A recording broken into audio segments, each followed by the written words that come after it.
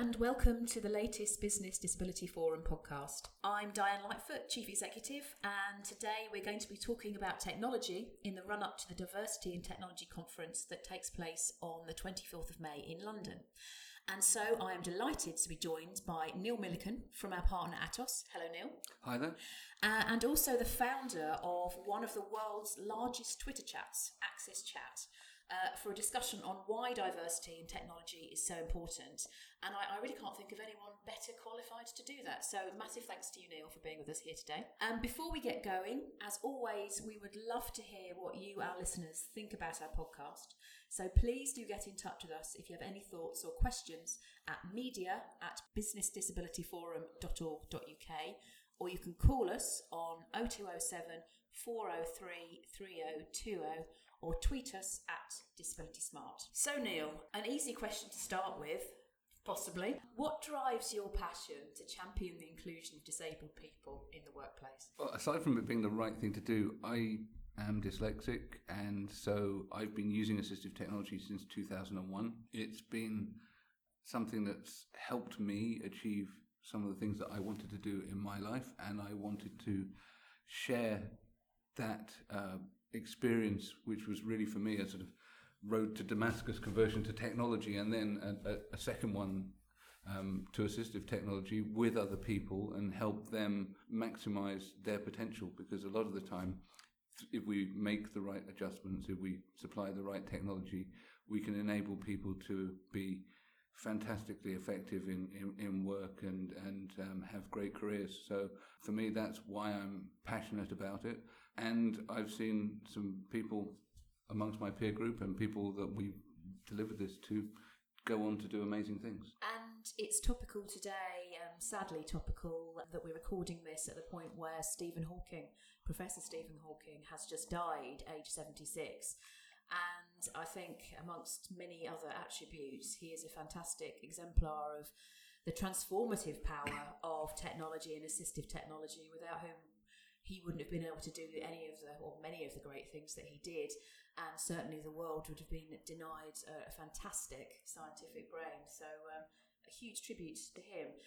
Most of us clearly aren't going to achieve the likes of what Stephen Hawking's achieved, regardless of the right technology. But we do see time and time again the huge difference it makes in people's lives, in being productive at work and being able to do things that their non-disabled peers take for granted. That horrible kind of expression, levelling the playing field, but really just enabling people to be the best they can be at work. Are you happy to tell us a little bit more about your journey towards technology? Yeah, sure. How you kind of came to embrace it? And yes, on the cusp of the generation that learned about computing at school, on the wrong side of that. So, we got marched into a classroom, told this is a VDU, this is a CPU, this is what they mean, right, that's your computer education done, see you later. And it wasn't until I'd actually graduated and was in the world of work that I really took to computing again. And it was really, for me, a revelation, because I struggled with a lot of things at university, and I'd found coping strategies to work around it, but I was handwriting all of my essays and so on, and finding ways of tracking with rulers and stuff to read all of the work that I needed to get through. But technology would have really helped, and when I discovered it in the workplace, and I discovered things like spell checkers and stuff that was formatted and looked nice, it was great. And a really key thing for me, being dyslexic, was actually the discovery of Microsoft Outlook.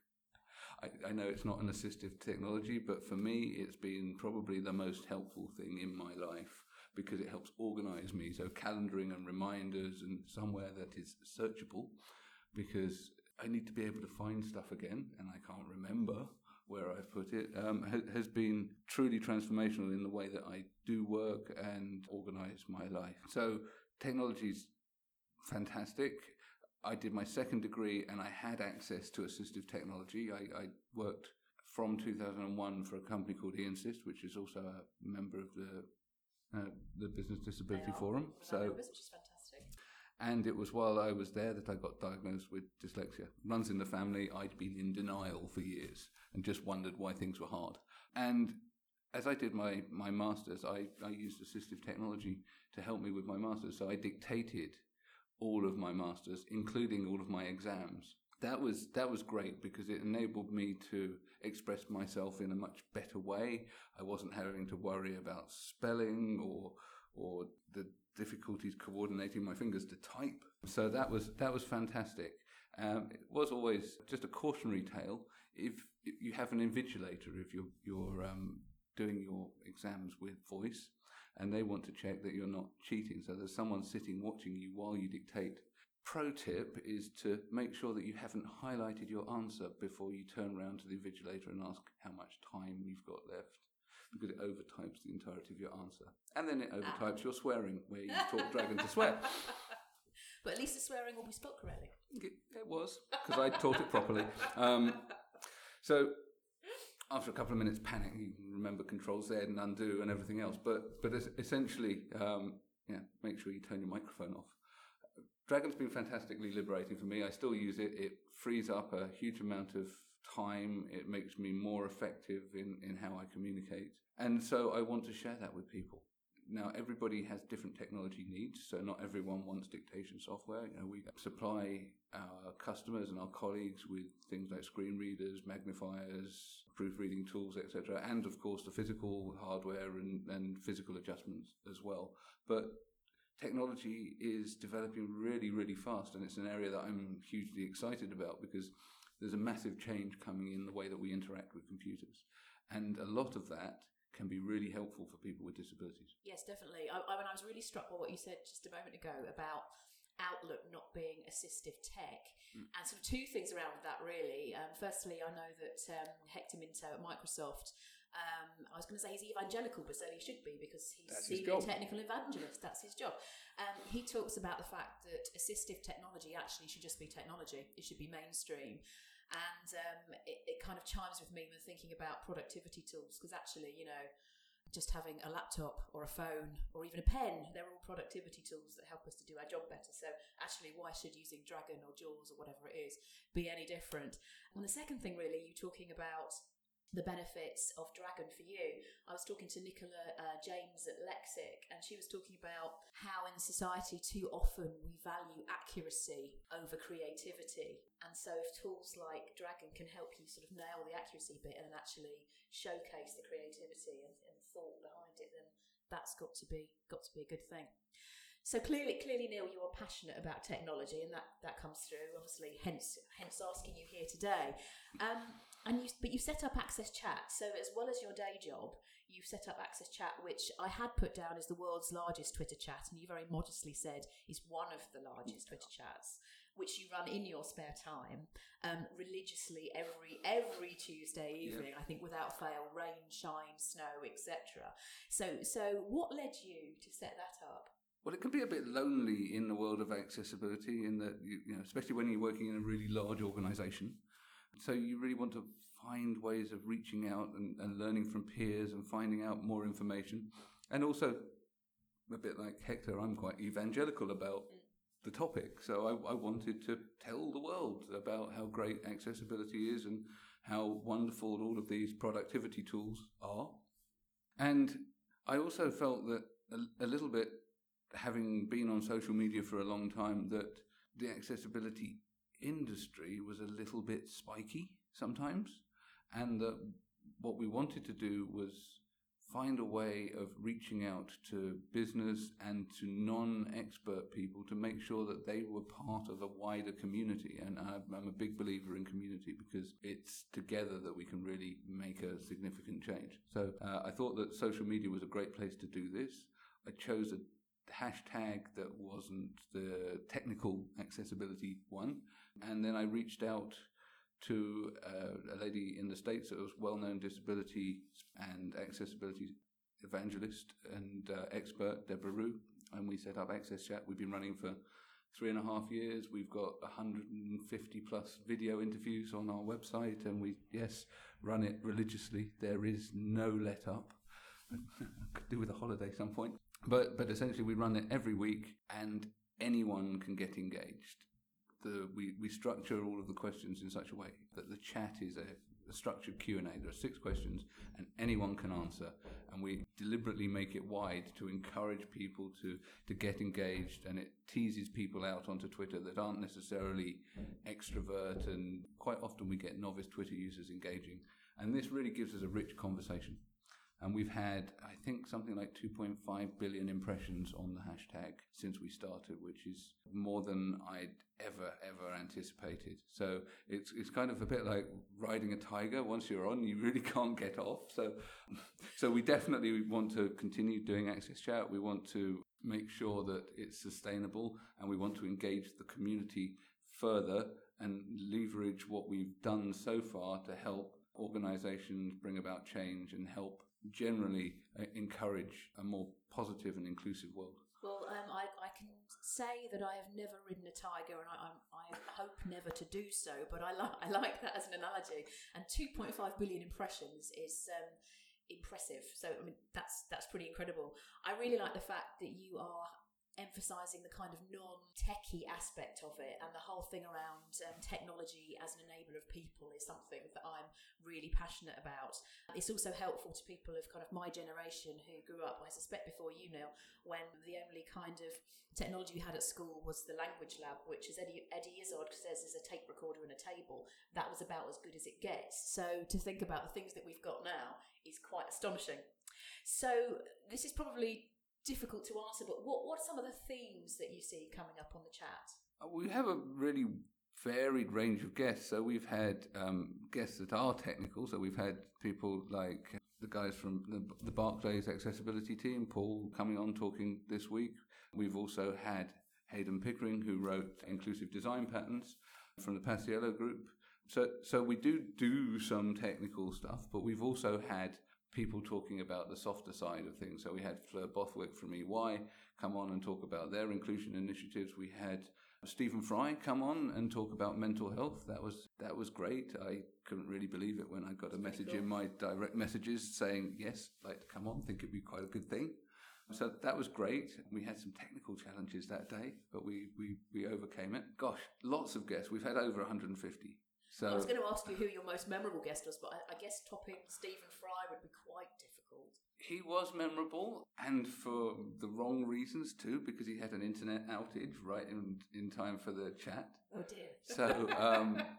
So what we had to do was triangulate the whole thing, and his PA was trying to tweet on his behalf with 20% battery life from the director's box at Norwich City, whilst he was texting her the answers from California, where he could only get 1 bar of mobile signal.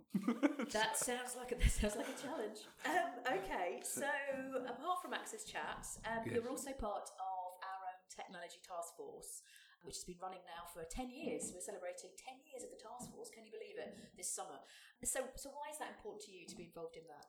Okay, well, I think it's really important for me because I work for a large organisation, a large IT organisation at that, and it's a great place for people to come and share the difficult, thorny issues that they're dealing with in an atmosphere which is friendly, is that people are open and are able to share some of the challenges that they have implementing accessibility in an enterprise environment, where you can't just throw away the old stuff and start afresh.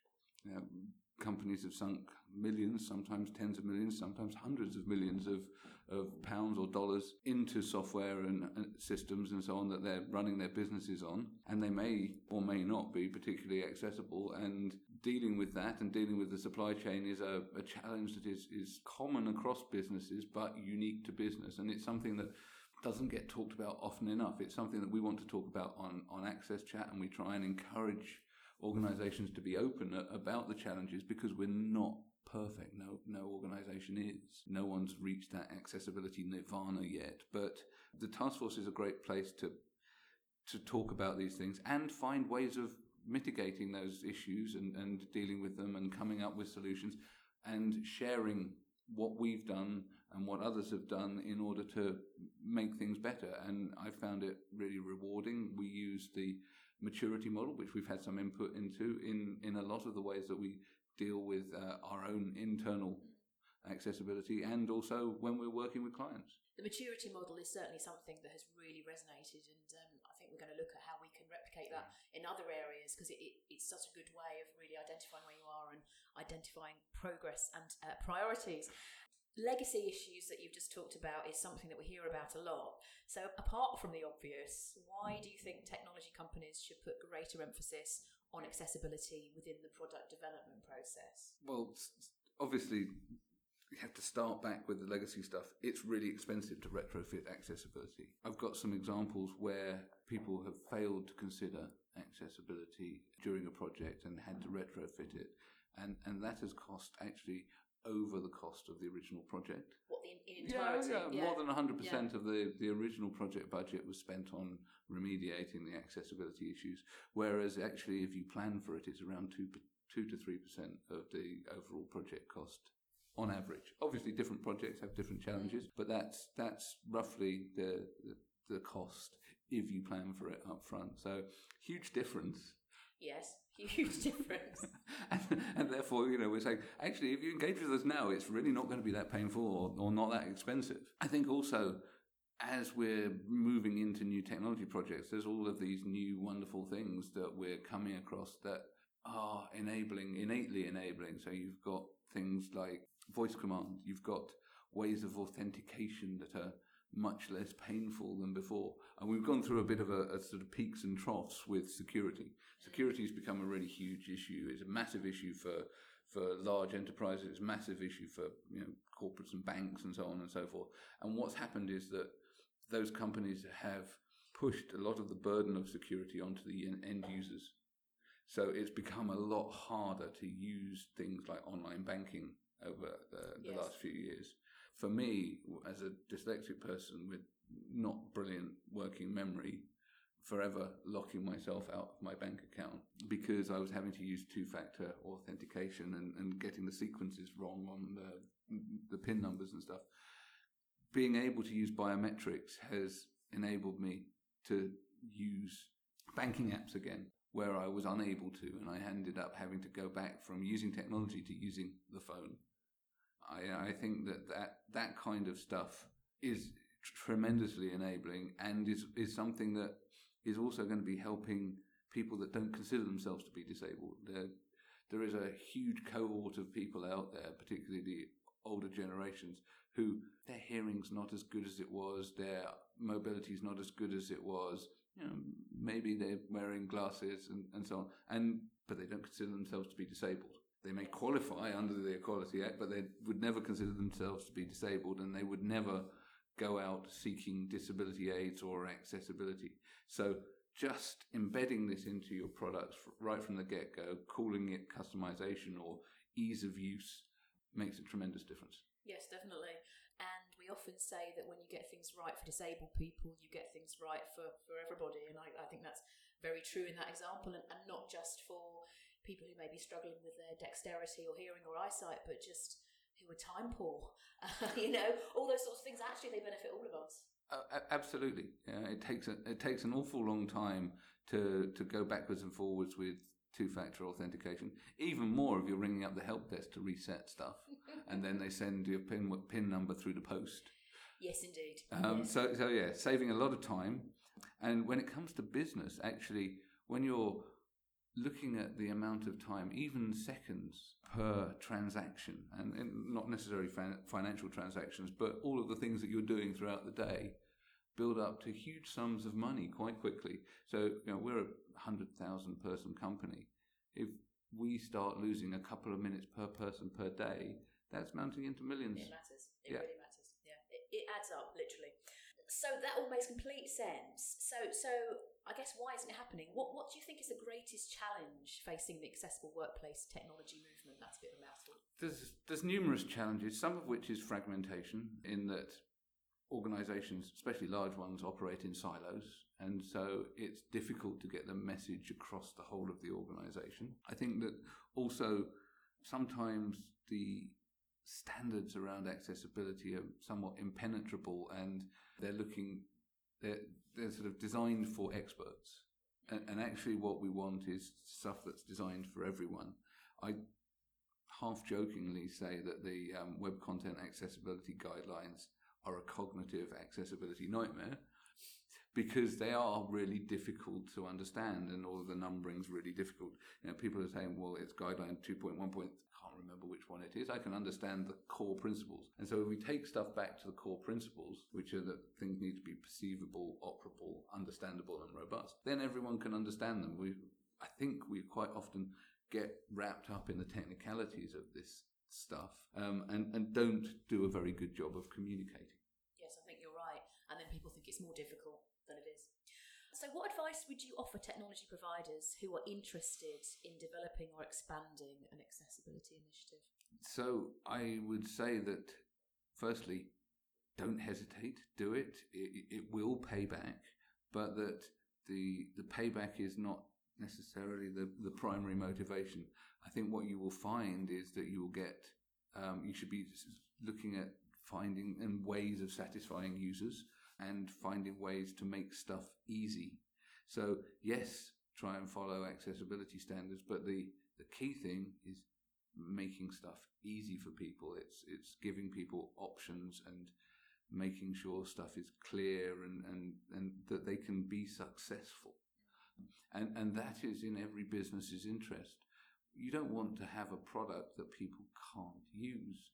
That, if you're selling something, you don't want to have a shop where people can carry the stuff, but they can't, they can go around with the trolley, but they can't use the checkout. Yeah, I'm interested that you use the word use or usable, because sometimes the words accessible and usable get used interchangeably, and they're not the same thing, but there's definitely a sweet spot in the middle, isn't there? There is. Where you can create something that is both accessible and usable, and that then works for the widest possible amount of people, which is, logically has got to be a good thing. Yeah, so there is this perception that accessibility is making stuff work with screen readers, and a lot of the early work has been about that, and a lot of the standards and the technical standards relate to the interoperability with assistive tech. But there is also a huge part of it which is about making stuff obvious, making sure that people can understand how to use stuff, which is part of those underlying principles too, which has this massive overlap with usability, which is essentially good product design, good marketing, just good business. Absolutely. So finally, how do you inspire the next generation and help them to understand the importance of removing barriers between organisations and technology specifically and disabled people? Okay, so there are a few things we're doing. Firstly, as an accessibility professional that has grown up using a language lab, so I'm older than maybe you thought. Well, whatever you're on, I want some now. So we've started an apprentice program within our organisation. We're on our second cohort of apprentices now. That's been one way of growing the skill base. I'm looking to actually make a national standard for apprenticeships in accessibility so that it becomes a recognised career path for people. I think that one of the things that we need to portray is the idea of situational disability. So, and this is something Microsoft have done well with their little illustrations of how, the facilities that you get through accessibility are also really useful in other situations and scenarios, like drop curbs being good for mums with prams or delivery drivers, captioning being good if you happen to be in a noisy bar, etc. But also that doing accessibility enables you to knit together all of the cool technologies. So speech, haptics, assistive technologists tend to get to play with all the cool tools first. So that's one of the real joys of the job, is that you get to play around with new technology because you've got the excuse, well, it might be useful. Well, that sounds pretty good. I also heard yesterday, and forgive me, I don't know the source of this stat, that in a survey 75% of millennials thought that diversity was really important. I think that was in the context of business, but if that's also true of technology, then hopefully we're in the right place. So I would agree. I've for the last couple of years, I've also been our lead for diversity, broader diversity within the organisation. And diversity is really key to business survival. This is a really difficult time for businesses because there's such a huge amount of change.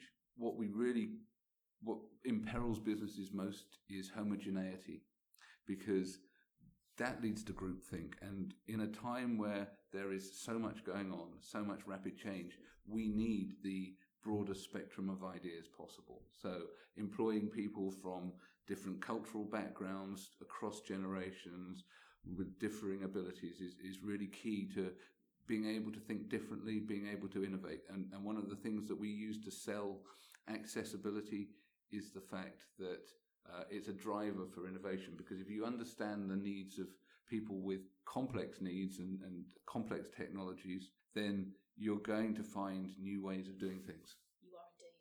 That's a very good point to finish on. Thank you, Neil. Inspirational as ever, and brilliant in the run-up to the Diversity in Technology Conference, which, as I mentioned, takes place on the 24th of May at the Business Design Centre in London. And I'm very pleased to say that as a speaker, I have a discount code to share with all our listeners. So if you want to book on, please quote the code SPEAKERS15, it's quite simple, to get 15% off your ticket price. So thanks again to Neil for joining us today. As I mentioned at the start, please do feel free to get in touch if you've got any questions about what we've spoken about today, any comments, any thoughts. We would always love to hear them. You can email us at media@businessdisabilityforum.org.uk. You can call us on 0207 403 3020 or tweet us at DisabilitySmart. So that's it from us from this time, and we look forward to speaking with you on our next podcast.